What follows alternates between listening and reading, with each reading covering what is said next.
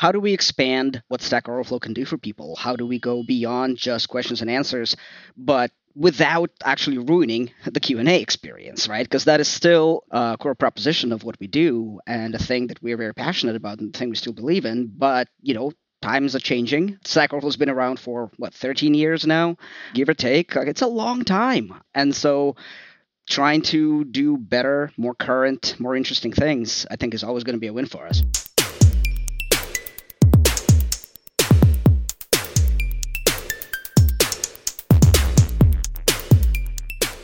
Build your health app on the most accurate data available. The Healthcare Locator SDK instantly connects your apps to the world's leading healthcare database. Add provider names, locations, and specialties in just hours. Visit healthcarelocator.com to download today. Hello, everybody. Welcome to the Stack Overflow podcast, a place to talk about all things software and technology.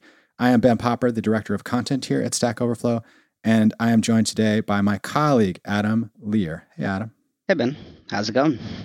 Good. So for people who don't know, tell them what it is you do at Stack Overflow, sort of like how long you've been around. I know you had a fun journey into the company. So give them that brief backstory. Give me your short bio. Sounds good. So I've been here for about 9.5 years at this point. I started as a community manager, and then I switched over to the development team. So I've been working on various incarnations of the public platform, our public Q&A on Stack Overflow and all the other Stack Exchange sites. So that's where I am. And these days, where you sit, are you an IC, a team manager? What's your sort of like roles and responsibilities? Sure. I am currently, my official title is the staff software engineer, and I'm also currently acting as a tech lead for our team. So that basically translates into working closely with our product managers, ensuring that everything we do is technically feasible, makes sense. I also bring a lot of product knowledge to the whole thing, but technically I'm still an IC. And so does that mean you get in on like an early roadmap discussion, like you said, figure it out, right? Even from like talking to the architecture team. Okay, this is what we want to do. What's feasible? This is how we should, design the amount of time we're doing it. And these are the deliverables. Do you get involved in that? To a point. I definitely participate in preliminary planning discussions before we bring roadmaps to the rest of the team. And then the team gets involved as well. All right. So let's discuss that. For people who are in engineering or engineering adjacent, maybe they work in marketing or design, they have to work, closely with folks on the dev side. What is our approach these days, and has it changed from 9 years ago or 5 years ago? Like when we sit down, are we using the same tools, GitHub and Jira? Are we using different tools? And has like sort of the approach, whatever you want to call it. I don't know if it's gone from waterfall to agile to scrum to something else, or just like even if we don't need to use like the fancy terminology, we could just talk about the practicality. What is it like today, and do you think it's changed significantly in the last 5 years? Oh, it's changed a ton. Back in the day, we had pretty much every developer in the kind of Q&A area everybody worked on the same thing. Now we have multiple teams, people working on, different products that we have, of which public is one of them. And so for us, we have, let's see, what do we use? Well, yeah, GitHub, Jira, that's the current state of affairs. Back in the day, it was Trello, Google Docs, lots of Google Docs still for most of our specs and whatnot. What we do now is definitely more structured than it used to be. Now we have, a product manager or two. They really have kind of our long-term goals in mind, and they work with our senior leadership to make sure that fits within the company strategy, fits within the community strategy. We still work very closely with the community team as well and get ideas from them, and they get their ideas from either their own experience or from our users. So we kind of bring it all together and figure out what we want to do and go for it. Right. So yeah, my impression of Fog Creek and then into Stack Overflow, and maybe Trello was part of this too, is that, it was engineers founded it, developers, people who write code founded it. And then as you were sort of saying, like, get all the devs and we're all working on the same thing and everybody gets to input ideas and you're all working on it together. So maybe in some way that was a little bit more, I don't know, competitive, jumbled, overlapping. And now, like you said, we're broken out into different departments, product teams. There's a PM who's sort of guiding it as opposed to the people who are, day to day doing the code. Structured and compartmentalized. Is that fair to say? Yeah, I think that's fair to say. And there's definitely some trade-offs between both approaches, right? Like back in the day, it used to be if somebody from the community team wanted to get something done, they really had to find a developer to kind of champion it and also advocate for it and be like, yes, that sounds like a great idea. I'm going to go and implement this thing. Now that the site is a lot more mature, now we can't really do that anymore. We can't just be doing random things that somebody just felt like were a good idea and then, never look at, what that actually did. And also, we grew a bunch of systems over time that maybe need attention, that maybe need to be maintained and improved over time. So now we really look at it more like, what are our priorities? What do we actually want to accomplish? Who are we building it for? What problems are we trying to solve? So it's definitely a lot more deliberate. But on the flip side, that means sometimes we have less time for things that maybe are, don't fit within those priorities, but still would be good to do. I guess, one of the things I wanted to chat a little bit about, you came in through the software engineering Stack Exchange, right? Like you were early on involved in that before Stack Overflow? Yeah. I got into the software engineering Stack Exchange. At the time, it was called Programmers, and when the site went up, it was really going to be, the softer side of things. So Stack Overflow is all about code, and Programmers, software engineering, was really more about practices. And I was new in my career at the time, so I felt like that was a lower barrier for entry. I definitely had a lot of freshly formed opinions on how to do things, and I went to a lot of meetups and all of that kind of stuff. And so I got really involved there, and I became a moderator. We elect moderators from the community, or I guess the communities elect their own moderators. That's really the way to put it. And from there, that was my path back into Stack Overflow proper, where I also became a moderator. And I was a moderator for all of, I think, 2 months before I got hired and had to stop doing that and became a community manager. But yeah, like as you were sort of saying, and this is interesting, that was intended to be, the lighter side of things, maybe a little more conversational or practice oriented. And now has it solidified, as many things, I guess, on Stack Overflow do, into like a bit more restrictive in terms of like these, this is an acceptable question, this is not, or like this is a question with an objective answer and this is not, like to drive out some of the more open-ended discussion? It's kind of hard to say, in part because I honestly haven't really been back in like very recently. I periodically check back in, but I really dropped off in participation in recent years. But the early days were definitely just a complete free-for-all. It was, any question that doesn't fit on Stack Overflow, let's put it over here. One of my favorites was somebody came in to ask, I'm a programmer and I just got this new cat. What should I name my cat? Okay, I like that. The meta we've always wanted. Exactly. Just on an actual, main Q&A site. Yeah. Right. But so that type of thing definitely dropped off, and it really became more about things like, how do I write my unit tests? What design patterns should I use like in this situation? So it's definitely still somewhat subjective, but the site still definitely looks at, can you actually back up your opinion with something? Right. Can you, describe the why? I'm seeing some stuff on here, and when I click the hot tab, the one that it has the most views and the most answers with an accepted answer is, why are reproduction steps helpful for fixing software bugs? Which I think is, obviously you could bring some technical and objective insight to that, but also a bit open-ended, like what steps are helpful. And, people will probably have a set of different processes. There could be multiple answers to that question. So I like seeing that one. It's issue tracking, bug report, technical support. That seems like the kind of question. And I know I'm not, I'm going against the grain here. Obviously, I'm a former journalist and the content director, but I love seeing questions like this. I love it when there's like a slightly more open-ended discussion and people are sharing well thought out, sort of opinions and almost like little mini essays. That's my favorite kind of question on the network. Yeah, absolutely. Mine as well. My one other favorite is really where you could have not just multiple answers, but multiple answers that maybe provide different viewpoints on the same thing. It's not just people adding to one giant list of things that, match the question, but it could be, how do I unit test private methods? And there's a few people who I think offer ways to do that. And I think my answer was, well, you don't. That's just not a thing that you do, because that's just, that's a part of it, the implementation that's supposed to be kind of hidden. People who use, publicly available methods of your API or interface or whatever you're providing, you should be testing that is the behavior that works, and how it's implemented. Well, that's relatively irrelevant. So you should never be in a situation where you just need to do that. That's the kind of stuff that I personally find interesting. There's another one on here, 10,000 views out of the, within, I guess, the last, month or so, from June 16th. Is denormalizing a database for speed an anti-pattern? What's an anti-pattern? An anti-pattern is more or less what it sounds like. It's what you shouldn't do, you know? So a pattern is something good because you can repeat it. An anti-pattern, not good because it's going to be Yeah, a hard to pattern repeat is well. usually, something you repeat. Could also, depending on the situation, maybe somebody calls it like a best practice for something. If you Got find it. yourself in this situation, this is what you should be doing. And Got then it. Got it. anti-pattern is the flip side of that. If you find yourself in this situation, you attempted to do this thing, maybe don't do that. You will have a bad Okay, time. got it. Yeah, so I'm really interested to see what happens with articles on Stack Overflow and where that goes. We just launched collectives, and there's going to be 2 of them, one for Google Cloud, so questions related to a cluster of technologies and tags there, and one for Golang, and questions of a cluster of sort of tags and technologies there. But we're going to give people the opportunity, I guess, to write articles, and we'll have to see how it works out between the moderators and the client and us, and also what the approach is. But it's going to be interesting because at the very least, you're going to be able to organize knowledge on Stack Overflow in a new way. So something I heard a few times, and I would love to get your take on this, is like people are using their Stack Overflow for Teams instance internally. Like, for example, we did something with Doctolib, like a big French e-health tech provider.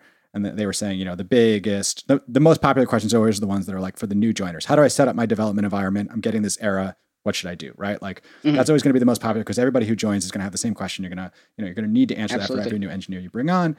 And so then they do an article. Okay, you're going to run into these 10 common errors. Here they are all collected and stepped out. And somebody else recently we were talking to on the podcast was saying, oh, I wanted to get React Native onto my machine and new machine or new version of it, and I brought it on, and I just kept getting error after error after error. I would Google each one and end up at Stack Overflow, but disparate questions, spread out, not like threaded together. Oh, yeah, totally. And so like the simplest, application of an article that makes sense for Q&A is like, you're going to go through a process and there's going to be a bunch of discrete steps and each one of them could lead you to a problem. Here's an article that puts all the questions together. But I guess, from your perspective, are there other things that you could think of that might be useful, like other ways that you like to use documentation that would fit kind of within our Q&A format? That's a very interesting question. You may recall we had actually a project called documentation about 5 years ago. Right. That was I know it was here. I know it was a little bit touchy. It came and it went. It was pre-me, so I don't have all the emotional baggage. But, you're welcome to share on the podcast. It's a good place to tell people what was documentation. What happened? Oh boy, we're gonna need a whole hour for that. But okay. No, the documentation was kind of one of our attempts to bring a different content type to Stack Overflow to address kind of similar things to what you're talking about, right? So the way we envisioned it, we would have, let's say, for the C# tag, you'd have documentation that includes things like, here's an introductory topic that really teaches you, what the language is about, how to get started, what do you need to install, that sort of thing. And then you would have more specific topics on how to do certain things. And so we wanted to go beyond, say, just typical documentation you will find on the internet that will say, describe every method that's available in the language. Well, that's cool, but it doesn't necessarily teach you how to solve specific tasks. So we kind of figured that would be kind of more oriented that way. Ultimately, it didn't really work out. There's a lot of kind of reasons why. I honestly don't remember many of them at this point. It's been a while. Okay. But we had some trouble kind of finding the right approach and the right niche. So I'm really curious to see how articles can work for that. I'm actually really excited to see that come to the public platform as well. I'm hopeful that maybe someday we'll see it as a more free-form kind of a thing. Maybe it's no longer just, has to be a part of a collective. Maybe anybody can submit articles down the road. Maybe we even move beyond Stack Overflow to other sites as well. One thing that we've seen so far that some sites have done, and I think this also exists on Stack Overflow, some tags actually, so we have a concept of tag wikis. So a tag can have your description. What do you use it for? What is it about? And so some of them on Stack Overflow are incredibly detailed, and they do go into a lot of kind of the introductory steps. I think Python is a good example for that. Here's all the learning resources. Here's where you can look for other help. Yeah, no. So those are like kind of hidden. Not everybody knows about them, but they're actually really awesome. And we were doing a series just like Better Know a Language on Stack Overflow's content side and social media side, taking the ones that ranked in the top 5 from our annual dev survey. And basically for the Rust run, was just like, here's the wiki. We added a few little things, but we could have just said like, here's the link to the wiki. And that stuff, because I think there's always, new joiners and new people coming into the world of software, usually ends up being super popular. Like they get a ton of readership, not because necessarily they're like the most interesting or they're bringing fresh stuff, but because there's just always a growing number of people who want to learn Python, learn Rust, learn Go, learn JavaScript. So yeah, those are actually really cool. For people who don't know, I'll put a few in the show notes, but they're kind of fun. And yeah, they're a way to sort of break out of the mold a little bit and get that stuff on there. And that's personally, what I'm also really excited about. Like this company Prosus has announced its intention to acquire us. That'll probably happen sometime in the third quarter. And they have like a big portfolio of edtech companies. And we've actually been working with Codecademy, and we just put up their live lessons that they have once a week on the blog. Oh, and that's it's nice. like all of a sudden that goes on the right-hand rail. And it's like a chance for you to dive deeper. Like you're on Stack Overflow looking at Q&A, you say, oh, there's going to be something about, creative coding. Like maybe I could check it out. Like, it could be for me, or like, data science with Python. Like, I might want to do that. So it feels like, like we are probably the biggest website, the most visited for any and all kinds of software development, but like expanding sort of the idea of what kind of content can be available. Absolutely. I'm actually very excited to see what we can do with some of the other companies within the Prosus portfolio for basically exactly the same reason that you just described. Right. We've tried some previous collaborations. I think our like developer story integrates with, I think, Pluralsight. There's a test you can take over there, and like you can put kind of your outcome, the score you got onto your developer story. Makes sense. That is also another one of those things that's super hidden. Nobody really uses any of that. I mean, people do, but it's comparatively compared to just raw Q&A, it's a fraction of a fraction. Yeah, the sort of interesting opportunity is how do you take the like raw daily traffic from the Q&A and give people at least avenues and opportunities to explore stuff more in depth, or create something more in depth or profile if they want. Yeah, that is one of the more interesting things I think we think about just on a daily basis. How do we expand what Stack Overflow can do for people? How do we go beyond just questions and answers, but without actually ruining the Q&A experience, right? Because that is still a core proposition of what we do, and a thing that we're very passionate about, and a thing we still believe in. But, times are changing. Stack Overflow's been around for 13 years now, give or take. Yeah. Like, it's a long time. And so trying to do better, more current, more interesting things, I think is always going to be a win for us. How's it going on the Stack Overflow coin? I know you and I discussed this once. You're harboring this idea. So you earn the rep, and then you can use the rep coin to do, well, obviously the first thing you can do is you can put a bounty on something. So like you can give rep to earn that's rep, the right? thing So we like, already have. I really need this question answered. Yeah. But why don't we just stick it on to Binance and let people stake it and let the market decide what a rep is worth? Like, why do we have to decide? We don't need to. Let them trade it for Dogecoin or whatever they want. I mean, periodically somebody comes through on our meta site and says, can I like trade rep for money, or can I get, can I pay somebody to, answer my questions or whatever. And there's, there's a lot of potential issues with that. There's a whole thing with, intrinsic versus extrinsic motivation. You really don't want to mess too much with why people do the things that they do.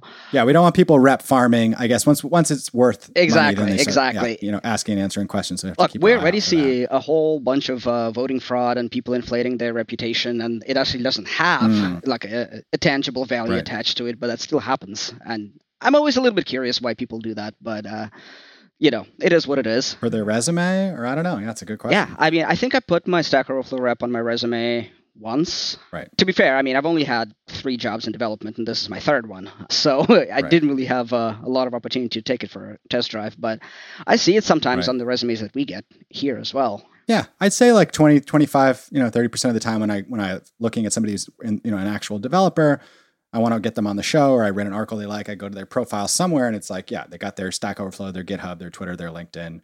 Those are some of the most common ones I see. Oh yeah, for sure. And it's always nice to see, to actually just browse somebody's answers, going to see what are they passionate about, what is interesting to them, what kind of knowledge do they have, what are they sharing, what makes them tick. Definitely better than I don't know. I see a lot of when I did a lot of resume reviews, I would see people put their GitHub profile on, and then there would be actually nothing on it. So it's kind of like this automatic thing. I guess everybody's taught that you should have a GitHub and you should put your profile on your resume, but I think nobody actually tells people that maybe you should have a project.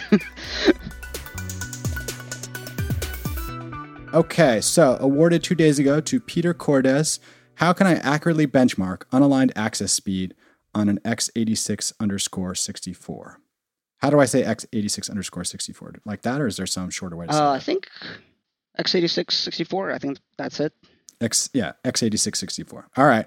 If you want to know how to accurately benchmark those unaligned access speeds, we have the answer for you, and we'll put it in the show notes. Thanks to Peter for winning a Lifeboat badge. It's somebody who got an answer score of 20 or more on a question with a score of -3 or less. They gave it an answer and got it up to a score of 3 or more. Amazing. Yeah, I know, right? Saving it from the dustbin of history here. I am Ben Popper, Director of Content here at Stack Overflow. You can always find me on Twitter at Ben Popper. Email us, podcast@stackoverflow.com. If you're listening and you like the show, leave a rating and a review. It really helps. Adam, who are you and where can people find you on the internet if you want to be found? I'm Adam Lear. I'm a developer and tech lead on the public platform team. And you can find me on Twitter at AALear, but don't expect any major technical content. I mostly just retweet fun things that I find amusing. Okay. Speaking of which, I learned today that you can now download Android apps from the Amazon store and run them on your Windows PC. So have fun with that. Android apps on the new version of Windows. What could go wrong? Do you want the whole list or just like a couple top items? Be 50 minutes long. Thanks for listening, everybody. We'll talk to you again soon.